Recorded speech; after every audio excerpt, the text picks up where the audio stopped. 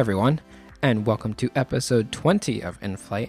I'm your host, Sol. I hope you are well. I hope you are enjoying the warmer weather. It seems like the whole United States is getting a bit warmer now as summer continues to roll in. If you're not in the United States, I don't know what temperature it is there, so I hope that you're enjoying whatever temperature you're experiencing there. On this episode of Inflight, we had the pleasure of speaking to Patrick, who is one of the lead scenery developers for Canada4XP. Canada4XP focuses primarily on Canadian airports. They are very important to Canadian scenery because they were some of the first people to actually majorly develop scenery in Canada. So before Canada4XP, scenery for Canada didn't really exist. Patrick was really great to talk to. He was really funny. We shared some bonding moments about trains and also talked about the scenery development process and the community as well, because Patrick, like Norm and I, really enjoys the community and giving back to the community, and that was really great to talk to him about. So, without further ado, please welcome Patrick to the show. Patrick, thank you so much for joining us today. It's great to have you. How are you doing? I'm doing great. Thanks for having me on today, guys. This is awesome. Yeah, absolutely. For those listening, Patrick actually reached out to us first to be on the show because Patrick had been listening to some of our episodes for a while and really liked them, and he wanted to see if he could talk to us, and we immediately said yes because Canada4XP is you make some great stuff, and we would love to have you on. And we were actually talking a little bit off recording that we haven't actually had a scenery developer on in a while. So this is a great opportunity for us to hop back into that.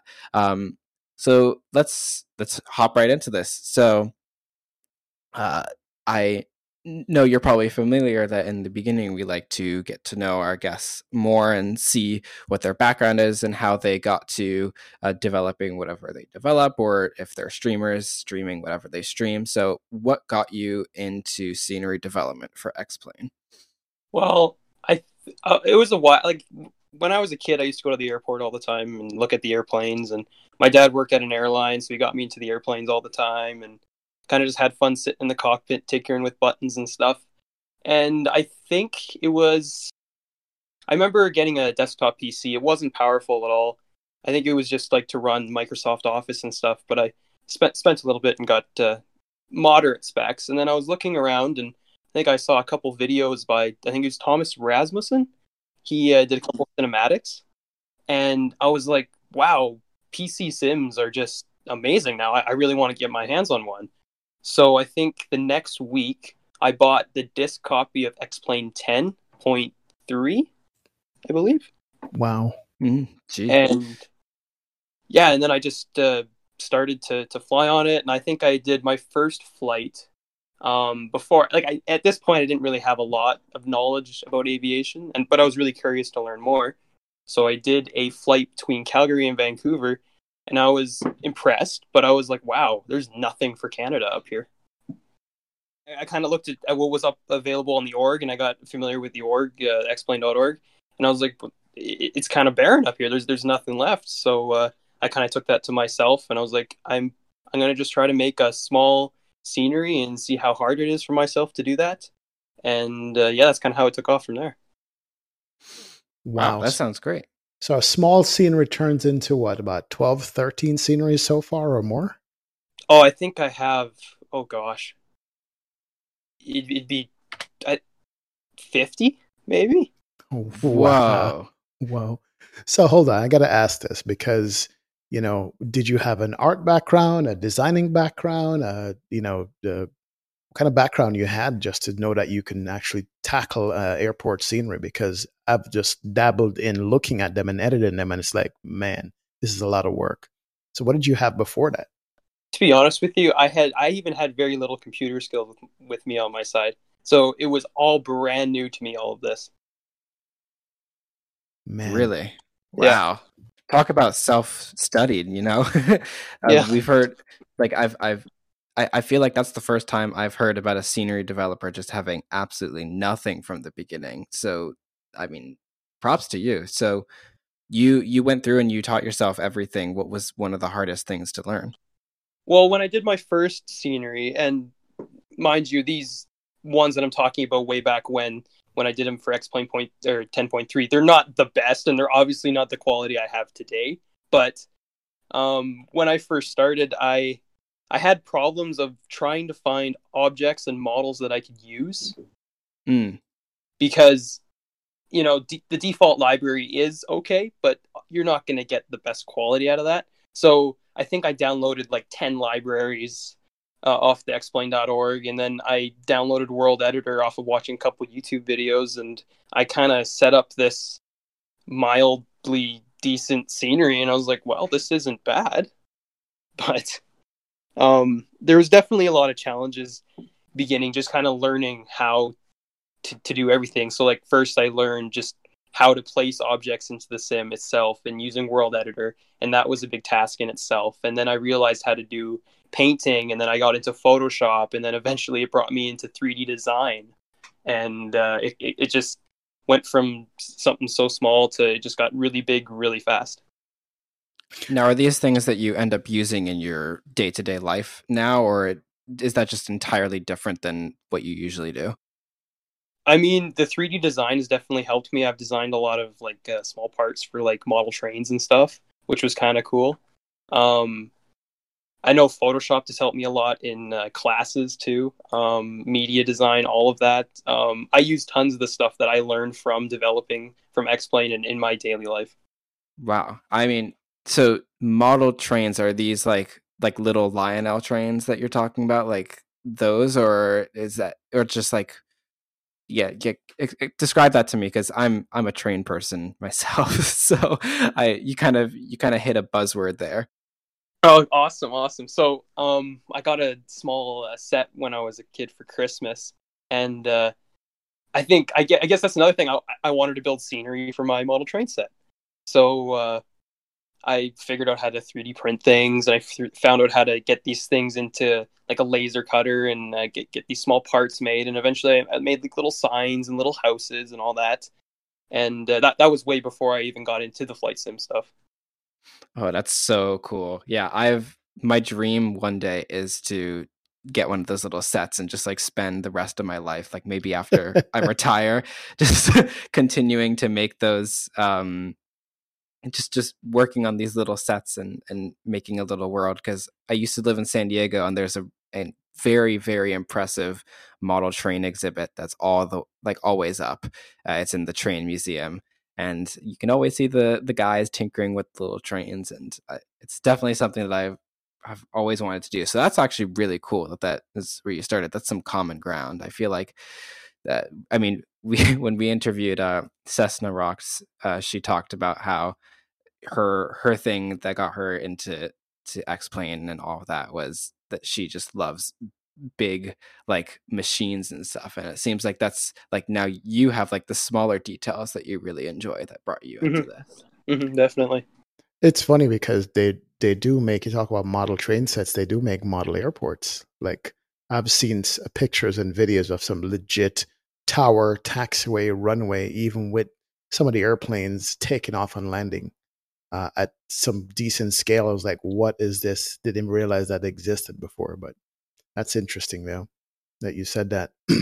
But have you realized how big of an impact you've made for the Canadian sim community with your sceneries? I mean, what kind of feedback do you get when you started? Like when you started and then today, what's the difference in the feedback?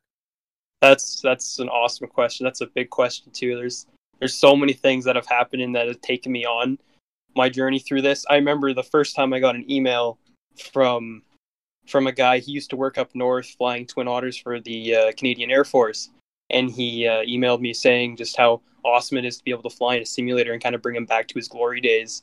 And that first email was like, wow, I actually impacted someone in the community, and they really appreciate what I do. And that was the first of many that I got that I was just amazed. Yeah, I mean, I can tell you from my personal feelings on your scenery.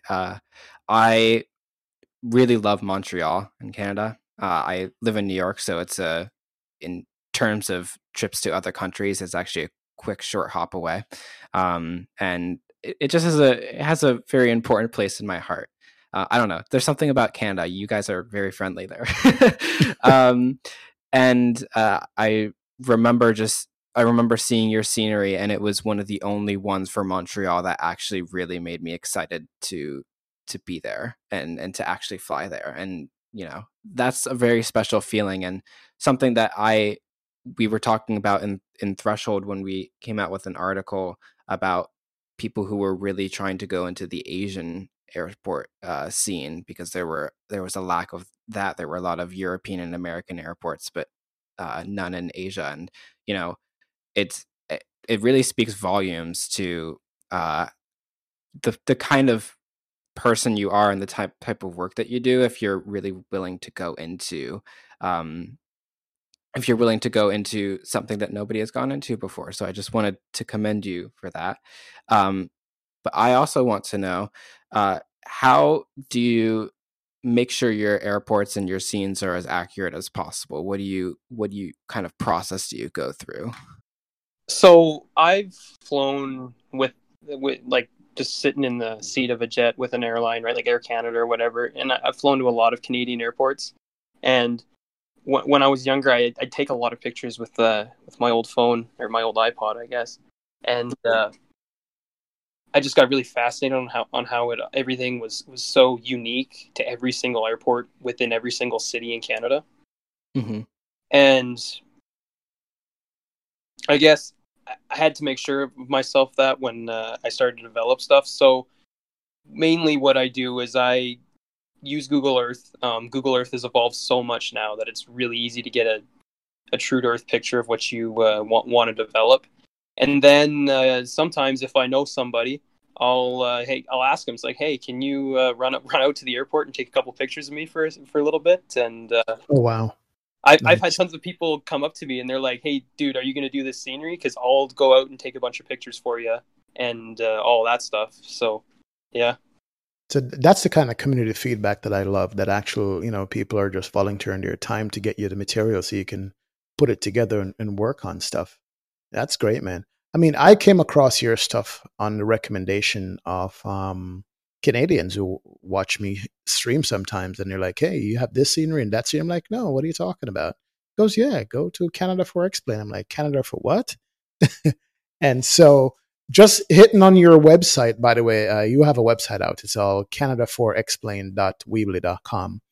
And now it's made me want to get ortho so I can do these different flights now that I never thought about doing before. Everybody goes to Toronto, right? I just did the Vancouver, and I see that you have one coming up, which we're going to talk about. I want to ask you about a little bit. But there's so many more places in Canada to fly to, and the terrain is beautiful. So, you having this library of I call it a library now because it's a lot of sceneries, just makes me want to go there and do it. I see that you are doing Vancouver, and is this going to be your best scenery, you would say, or the one that you're going to put the most work into, or how would you class this one coming out? I mean, I try to put the most work in every project. Like I do put the most work in every project, but of course, every project you learn a little bit more every time. Right. And since Vancouver is going to be our most recent one, I'm really putting all the resources that I possibly have into this because I really want to give the community a really good product. And I've been talking about developing it for a long time, and I have been developing it for a long time. So I'm really excited where it's going to pick up really fast here soon. And I would say that Vancouver will definitely be our best product to date. But our next project, we're probably going to beat it again, right? Every single time you learn a little bit more.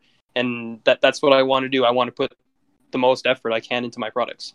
So speaking of learning, which project have you learned from the most so far? Is it your last project, or is it your first project, or somewhere in between?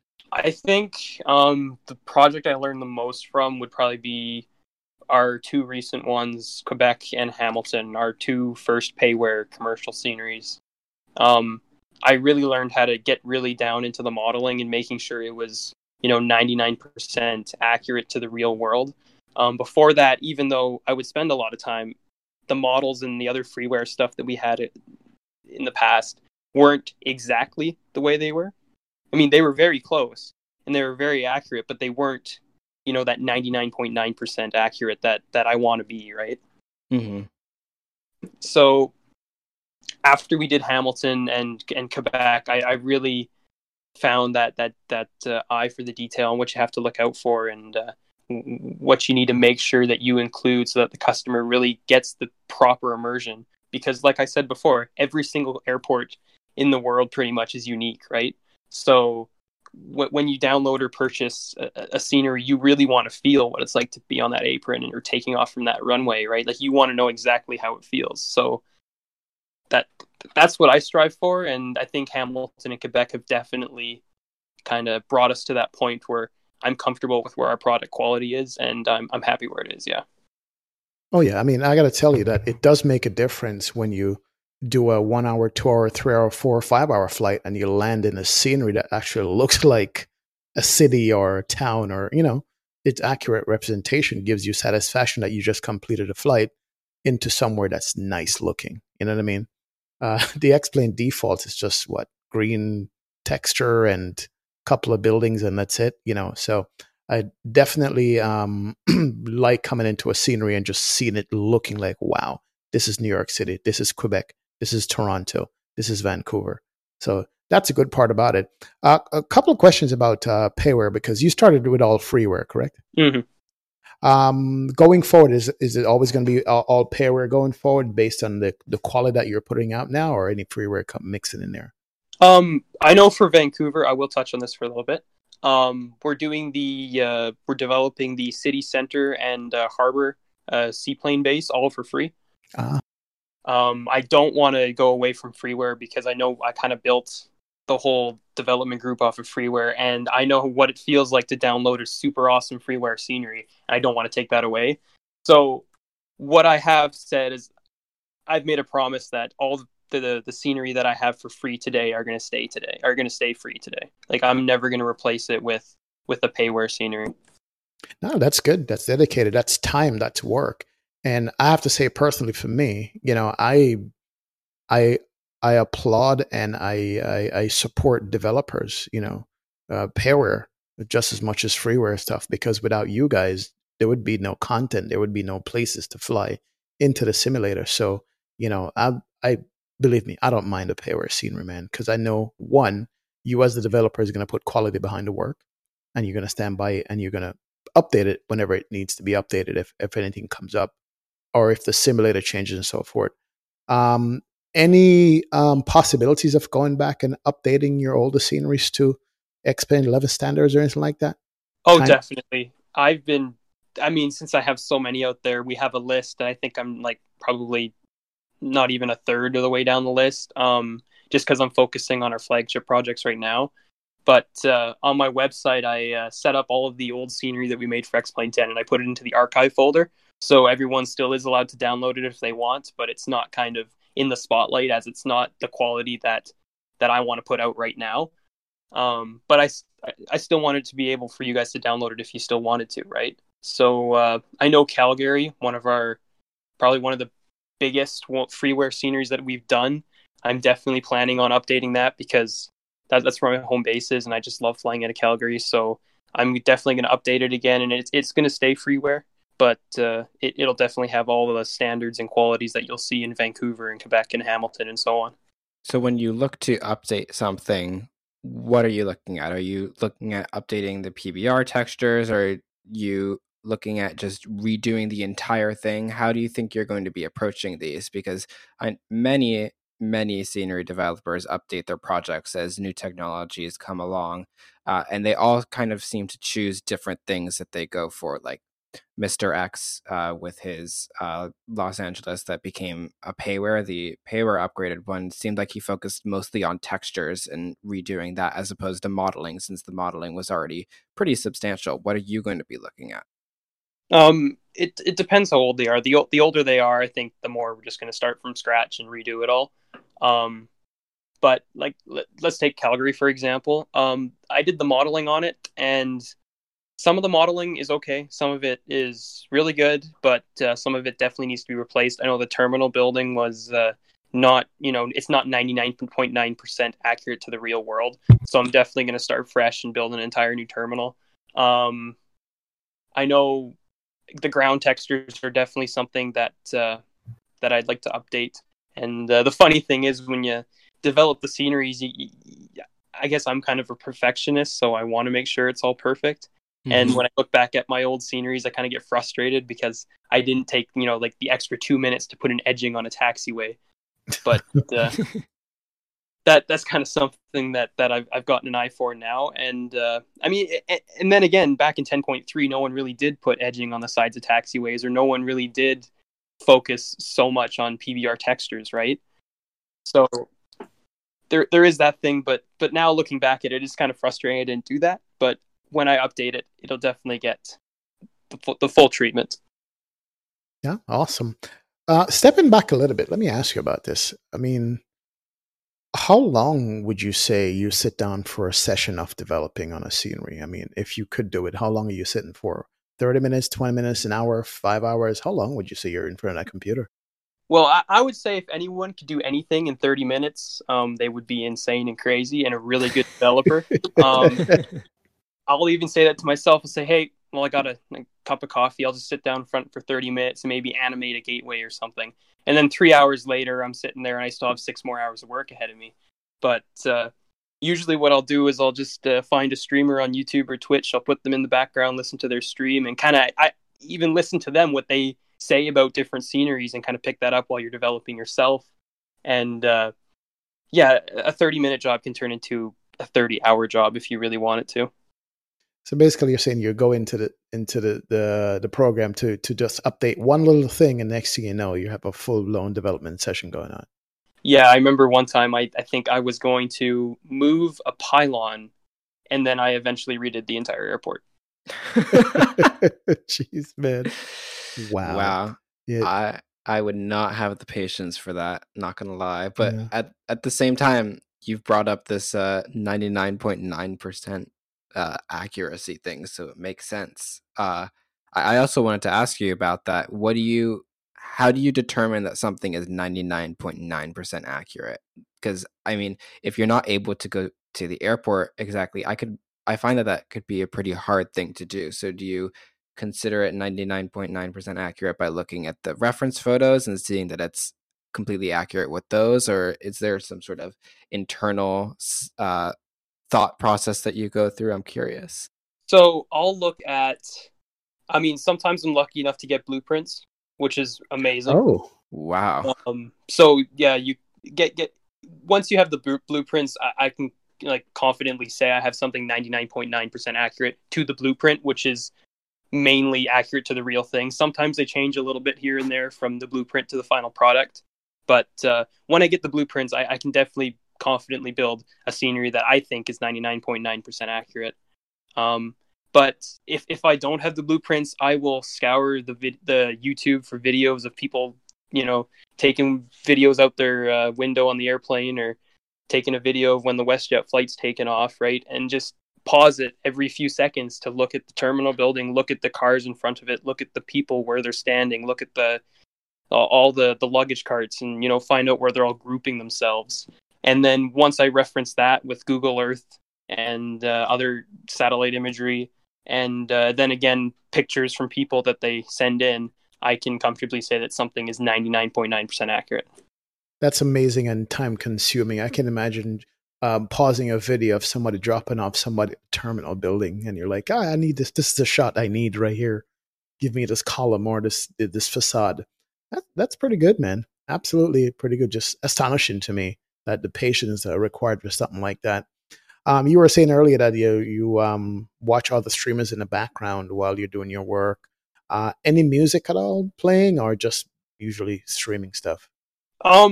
I will listen to some music sometimes. I'd rather listen to streamers because I just like being part of the community and listening to what people are saying about, the new updates and the new aircraft and how the aircraft's handling. And I just like hearing what they say, like when they go into a scenery that someone's developed and take time and they go, wow, this is really awesome. And then they say, oh, but it could use this and it could use this. And I kind of remember that for my next project. So I like listening to streamers, and I think it helps the way I develop too. So you're basically wired into the community, mate. You'd say, oh yeah, definitely. Where do you find time to fly? Do you even fly anymore, or how does that come in out? I did to begin with, and then I found out that scenery development, I mean, I love flying, but with the system I had, it was kind of choppy, and I was getting bad frames as the simulator kind of progressed. So I mainly, I didn't stop, but I haven't been flying as much as I would like to. So I definitely found a passion in scenery development, and almost found that as a hobby in itself that I found a new passion in. So when you flew, what was your favorite plane, I must ask? I think back in 10.3, my favorite one was the default King Air C90. That was my Ooh, Yes. good choice. That was a good plane. I think that was one of the best default planes. That was always the one that really impressed me, and was the one aircraft that I would take out for a fun spin, because I do that all the time with jet aircraft. But I don't know, I'm not as much of a lover of GA, at least in the simulator. I love it in real life, but I mean, that's a good choice, I must say. Now I have nightmares in that plane. I can literally hear the call outs, the autopilot, and all the different sounds that plane makes because it was free. That's what you got. And you Yeah. flew it and you learn how to manipulate that stupid autopilot panel, which is, oh my God, I don't know. And then the visibility out that plane was poor because you can't really see much, you know. But you know what? It did teach me some valuable lessons about flying the thing, you know. I think that helped me transition over into flying big jets. But yeah, I remember that plane, an X-Plane 10. Yeah, that was something else. So I think I just recently got the towless A319, and I really wish I would have bought it sooner. I'm not one to fly the jets all the time. I think GA is way more fun in the sim, but that's just my own personal opinion, right? So I just purchased the A319 by towless, and I think I'm gonna convert to tube liners now. We've converted you. And look, let me just say this right away because people will tell you it's not about just taking off and pushing the autopilot button and go your way and pick up the ILS and land. There's tons more fun in there. I would implore you to fly to 10,000 feet and then click off the autopilot on the downwind to our final approach. You'll have some fun with that plane. I guarantee it, man. Yeah, if the visibility is all right, I more than often will turn off the ILS. I'll just turn off the autopilot and I'll fly with the glide slope and um all of that, just to make sure that I can get in properly. But I find that my landings are actually better when I'm owning the plane. I mean, Norm had a stream yesterday where he sorry to put you under the Oh, under man. the yeah, sorry to call you out here, but where he kind of botched his landing a little bit, his approach, and he was like, he just took control of the aircraft and then brought it in. And like, that's exactly what I do when I realize that I'm gonna immediately screw up, is just take control of the airplane, because nobody can fly the airplane better than you, even the computers. um True. and that's why we haven't seen automated flight yet. But what made you really enjoy GA flying back in the day? Was it just the ability to look out the window a lot and have that freedom of direction? Because sometimes you feel as if you're kind of, at least I do, when you're flying airliners, you feel like you're kind of strapped to wherever you're going. Or was that just your thing? When I first did I guess it kind of locked with how I did scenery, but I always did kind of bush strips and bush landings. So I think I got the Caronado 185, and I just started flying around to little tiny bush strips and trying to find a strip off the side of a river and land off of that. And I found a lot of enjoyment out of stuff like that. And I think I did a lot of little tiny bush strips where I would find like a sandbar, and I go into Google Earth and I'd look at the sandbar, and then I'd see videos of someone else landing their Piper Cub on the sandbar in real life. And I was like, hey, I'm going to put that in next plane and I'm going to try it with my 185.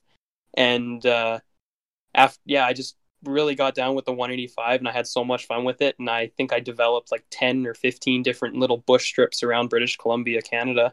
And kind of just did VFR flights from little town to little town. Oh, wow. We should get you to set up one of our group flights that we have from time to time, because those are the little runways that we try to find and go into. You know, just something to break up the monotony of flying into big airports all the time. So you So you develop those little airport sceneries, just small ones? Oh yeah, yeah. Wow. Okay. Yeah, like I know one that's really fun to fly in, which I totally recommend. It's a special place down in South British Columbia called Castlegar. I guess you could compare it to the Lukla of Canada, I guess. It's they take anywhere. I think they have Dash 8s coming in there with Air Canada, but they take anywhere that in small GA aircraft, and it's just a really fun approach. Lots of requirements for the weather when you got to fly in. You can't do it on a cloudy day at all because it's all just a visual approach. It's a really fun approach into that airport.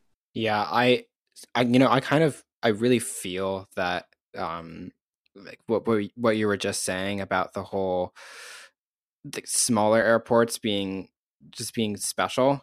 I know that my favorite places to fly are the smaller airports that are kind of like untouched by everybody else. Like my favorite place to fly is I love doing the Anchorage to Barrow, Alaska hop, because Barrow, Alaska is like, it's the northernmost airport and Alaska does it. I think they fly it with their 600s. Actually, they might do it with their 800s too occasionally, but it's just like, it feels as if you're kind of going into uncharted territory per se. And there's something really special about that. Like Barrow, I don't think it has scenery. I might have installed some scenery, but it's this tiny little runway. There's no terminal. There's just a little there's like just a little building, and it's for passengers to wait to stay warm. And then you go out and there's just one taxiway that just goes from one end of the runway to the other, and then you just take off from there. And it's pretty high altitude if I remember correctly, so you have to have it's a very, very fun departure, but it's always just, there's something like special about that. And I think that's why I enjoy doing those less seen flights more. Like going to Attic, Alaska is also a nice thing. I mean, I can't. I feel like there's a lot of those in Canada now. Every second one is one of those kind of airports.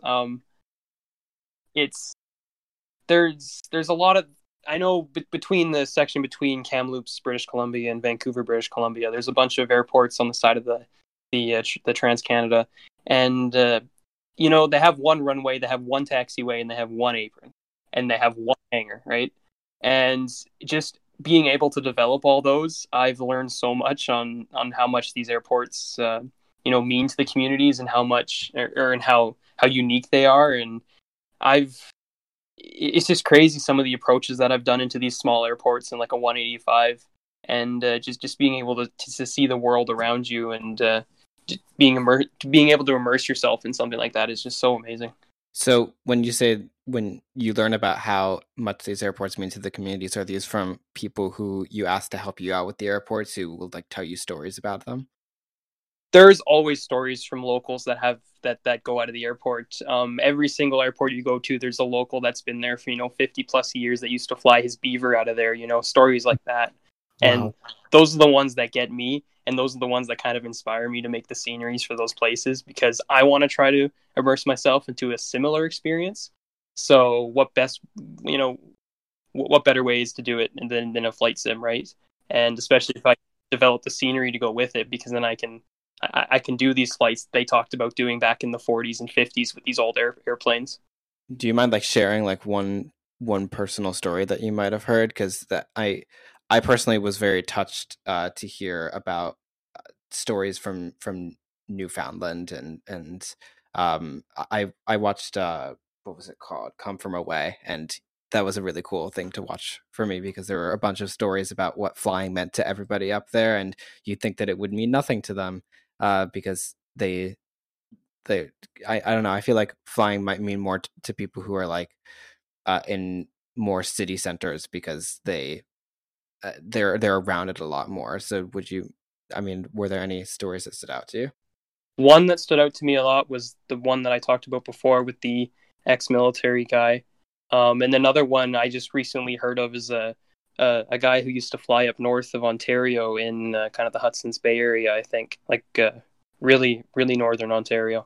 And he was just telling me kind of the stuff that he flew, and the the piston otters, the single otters, he flew a couple twin otters and a couple of turbo beavers, and just hearing the stories of going into these really remote communities with these old airplanes and knowing that you're the only one with an airplane in, the next 200 miles, 300 miles, you're the only one with an airplane and a way out from that community. So you're really remote, right? And hearing these stories from these guys that would come in with like broken floats or like, like a strut that was bent somehow on takeoff. It's just really, really cool. Yeah.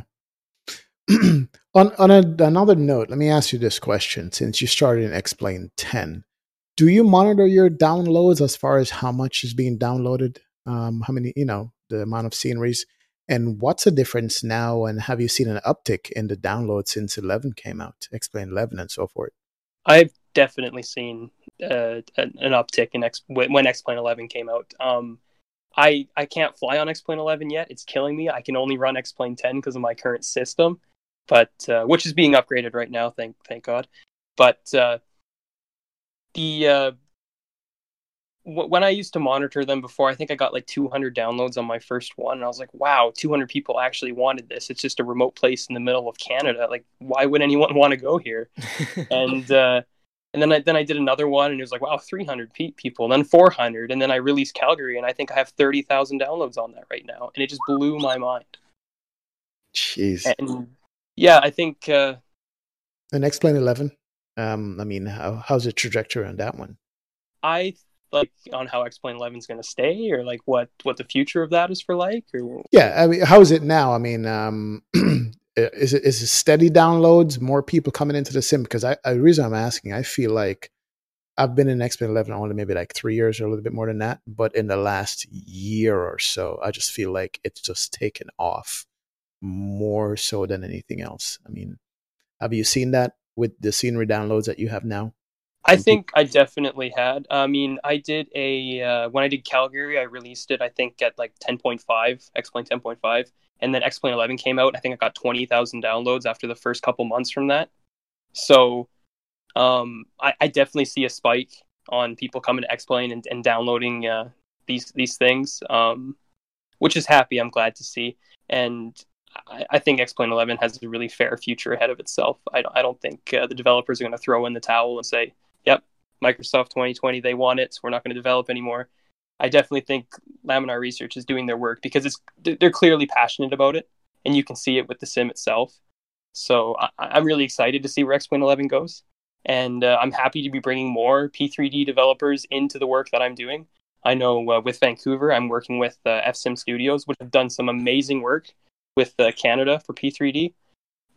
So I'm kind of happy for bringing them into the X-Plane scene, and we're working on a couple big projects right now that we can talk about later. But yeah.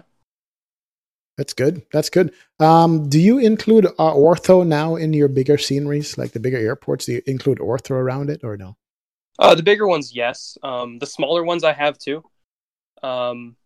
I've been tinkering with ways to kind of replace the feeling of ortho with the really high definition grass textures and stuff like that.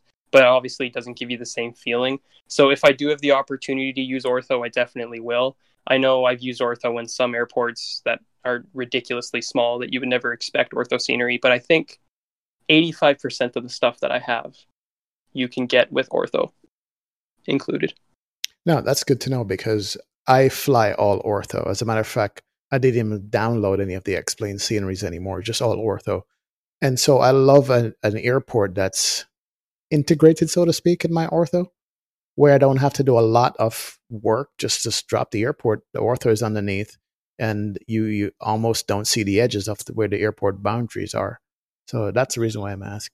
I've definitely developed it with ortho in mind because that's all I used too when I was flying quite a bit. I always had ortho for everywhere I flew. So every scenery that I have, since I was using it personally, I always made sure it was compatible with ortho. So if you have ortho, 9 out of 10 times it's going to align almost perfectly and you won't notice a transition. Yeah, that's great. That is absolutely great, man. Definitely. So you going to Vancouver, you released an update today about the development process and everything that's going right there. And right now, as far as I can tell, you have most of the terminals rendered and you have everything modeled for over there. So what I'm curious about is your process. So once you get to a point like this, what do you tackle next, and what do you tackle before this? Because every senior developer seems to have a different way of tackling a specific scenery. Like, it's different order that they like to take. So what's your order? Yeah, I can go from step 1 to step 100 if you want. Yeah, sure. Yeah, go for it.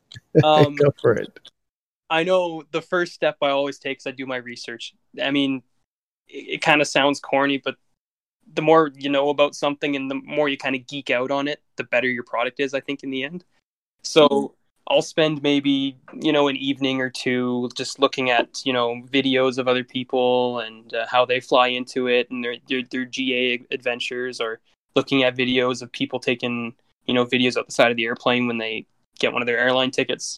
Or, so yeah, that's kind of the first thing I do is I do a lot of research to see what this airport is about, what kind of flights come out of there, how important it is, how clean it is, how it functions. And then I can really get into the development process. So I think the first thing I'll do is I'll look to see if I can get my hands on ortho photos.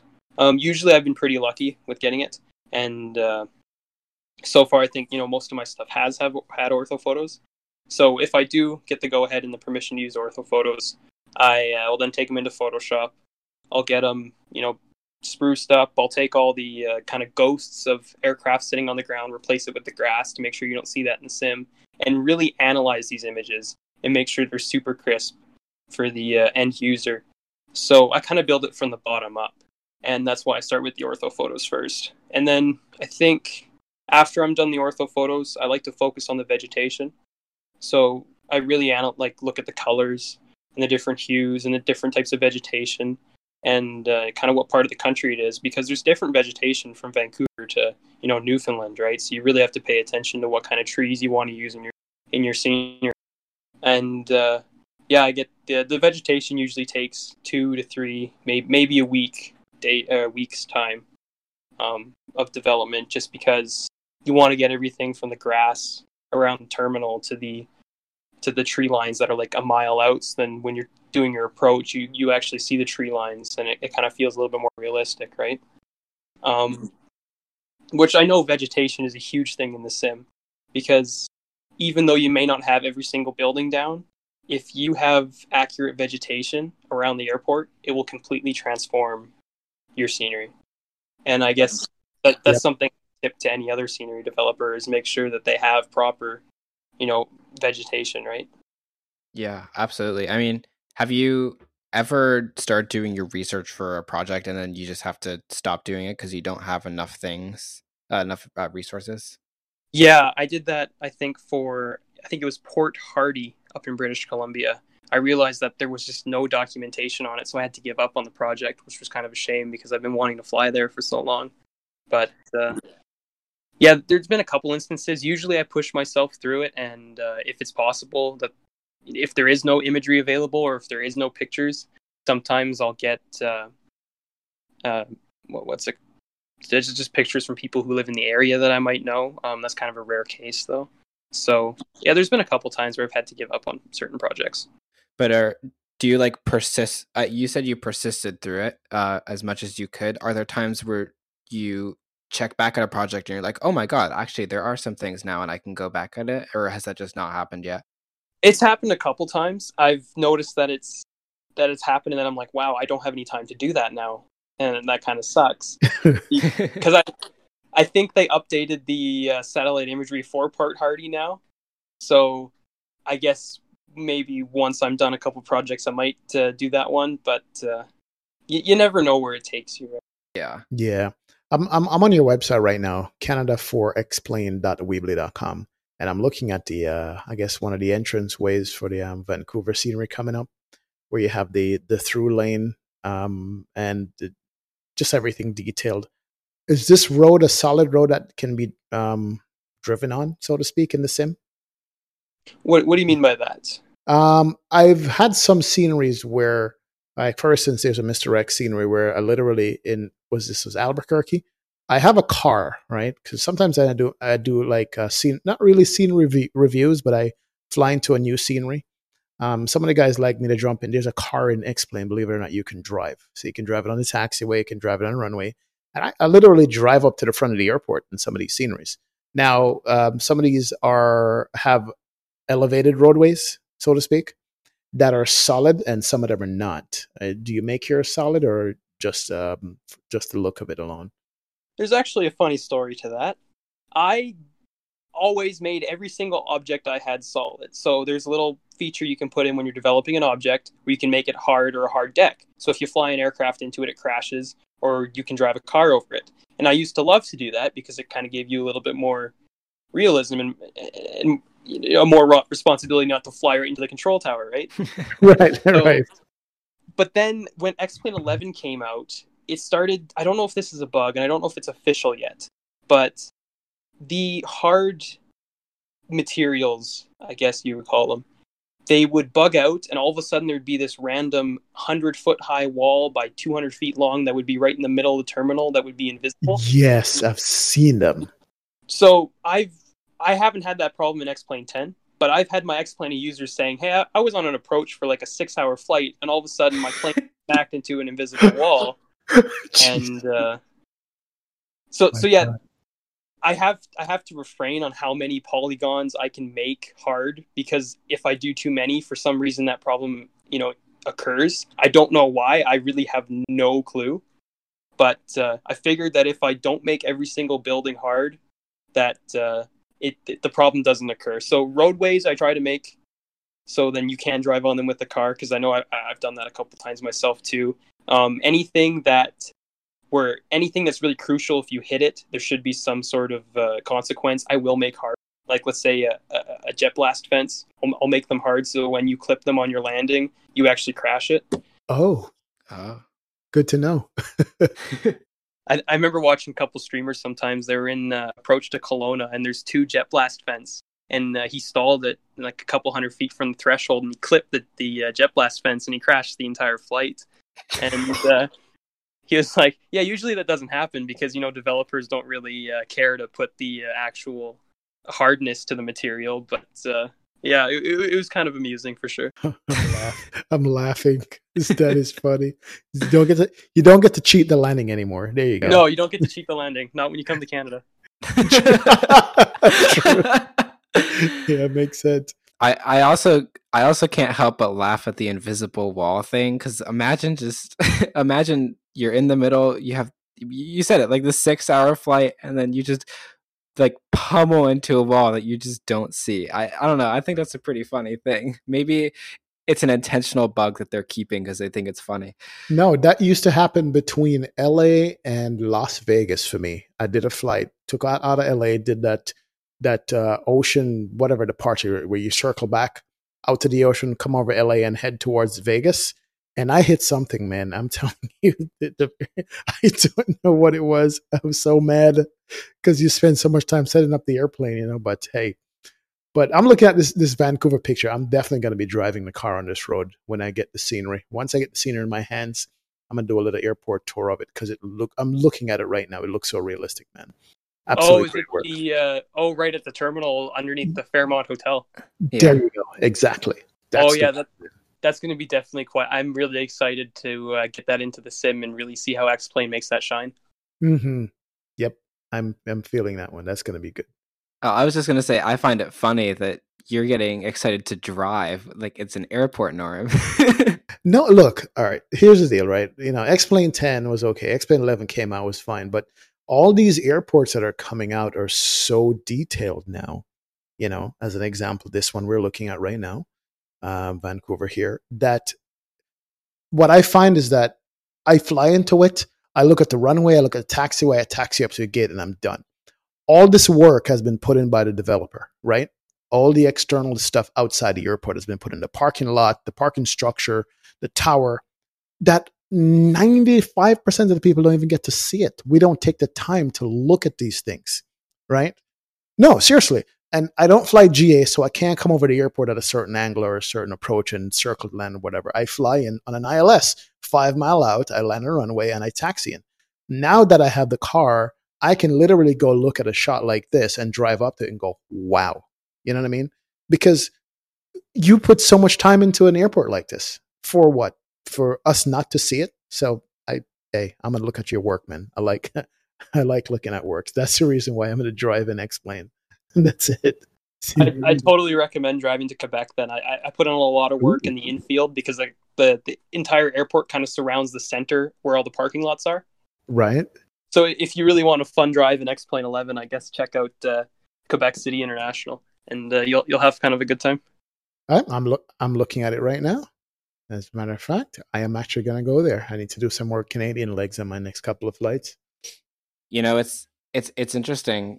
Like, we're talking about driving and flight simulators.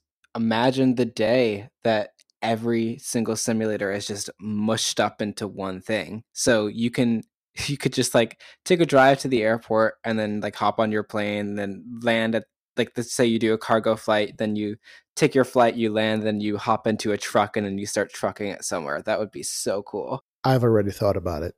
No, I kid you not. Patent the idea immediately. No, honestly, do a stream, start at a location in the car, drive to the airport, go up to the gate, switch into the airplane and fly. I've thought about it before. I just haven't had the chance to do it. With some X-Plane scenery now, I bet you could do that, and it would be pretty immersive. Yep, that's what I'm talking about. You have developed the parking lot area and the entrance area so good that it looks good. You know what I mean? That's why I asked about the road, if it's going to be a solid object or not. But now that you said about Quebec, we're going to be heading to Quebec soon. That's awesome. I'll have to watch the stream for sure.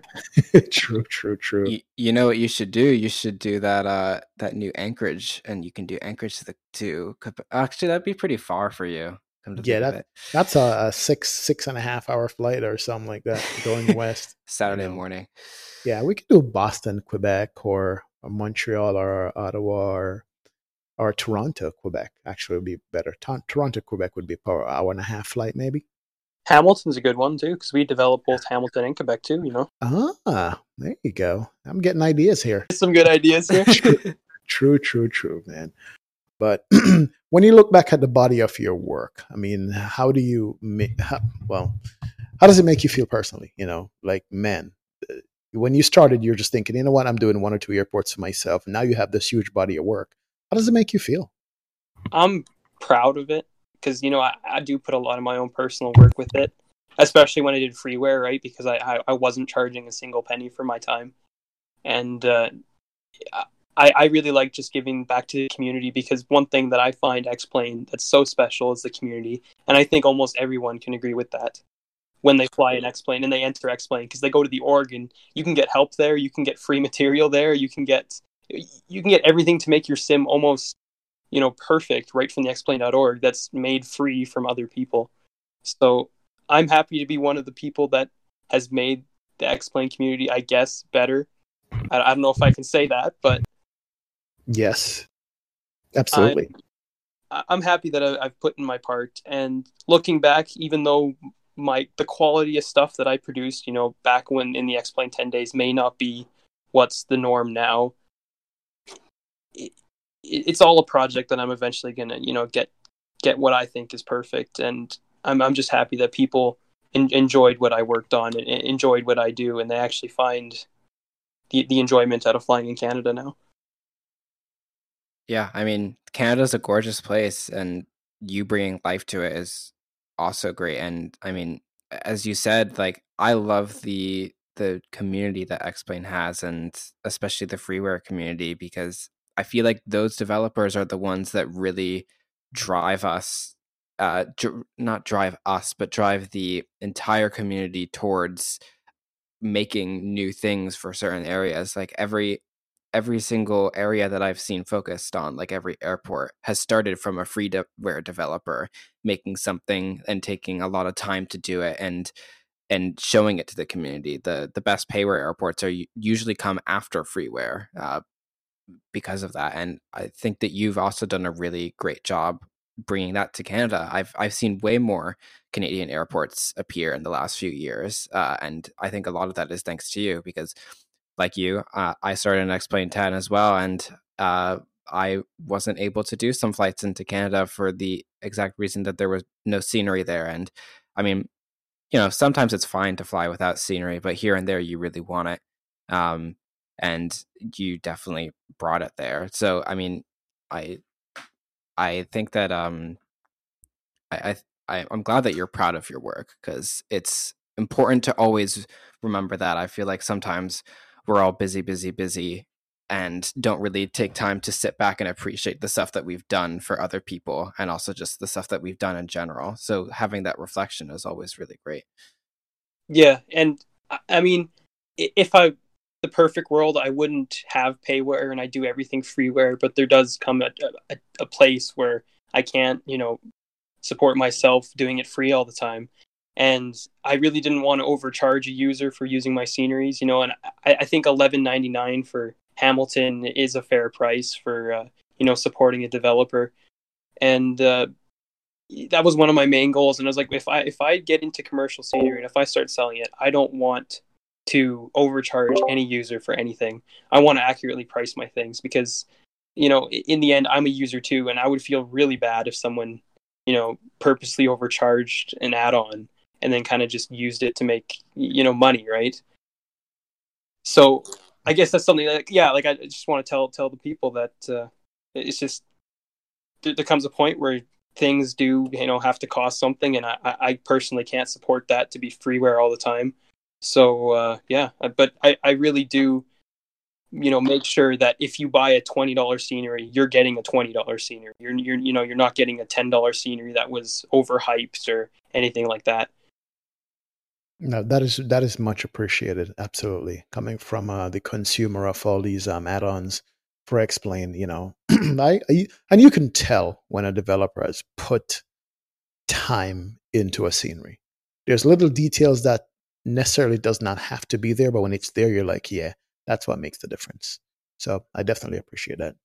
It's kind of what you said in the beginning, when you said in order for you to do a scenery, you really want to get excited about it. You see that excitement in some developers' sceneries, and you can see when a developer is really excited about a place, and those are the sceneries that end up doing the best. Like the sceneries that I do have of yours, I can see that you're really excited to be doing this. And I mean, I don't have Vancouver yet, because of course I don't have Vancouver because it's not out.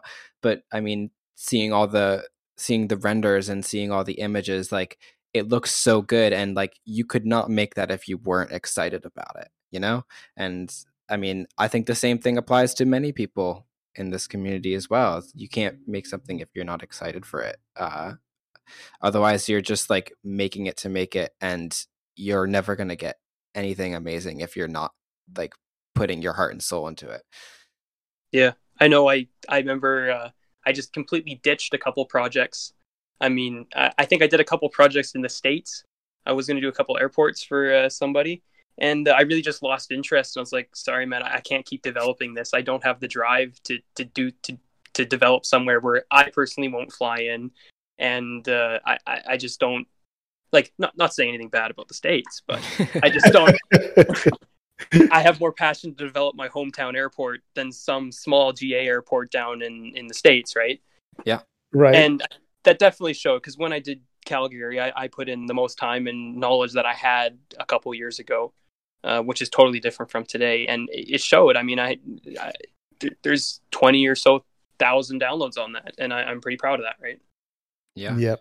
That is awesome. As I will not sully my name by designing inferior products in the States. Yeah, I mean, I've had the same thing here and there. Like, there's been video projects that I've ditched on Threshold because I'm not really excited about them. They're interesting, but they don't get me wanting to come down and sit down on my computer for a few hours and edit them. Like, the podcast is always something I'm excited to do, because we're talking right now, and I'm learning all these things about you right now, and I'm hearing all these things from you right now. But I also learn more as I continue to edit things through, and having that is something I very much enjoy. There's been times when Norm and I will talk about things that we have heard other guests say, after we're done recording and things that like intrigue us, and we'll have a quick little conversation about that, and then I'll come back to it after editing and I'll be like, you know what, that thing that we were talking about, here's like some more about that I noticed.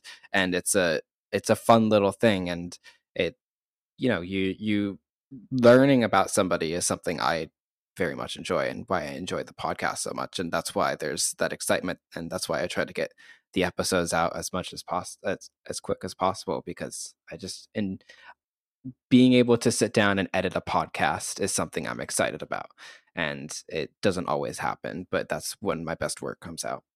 Yep.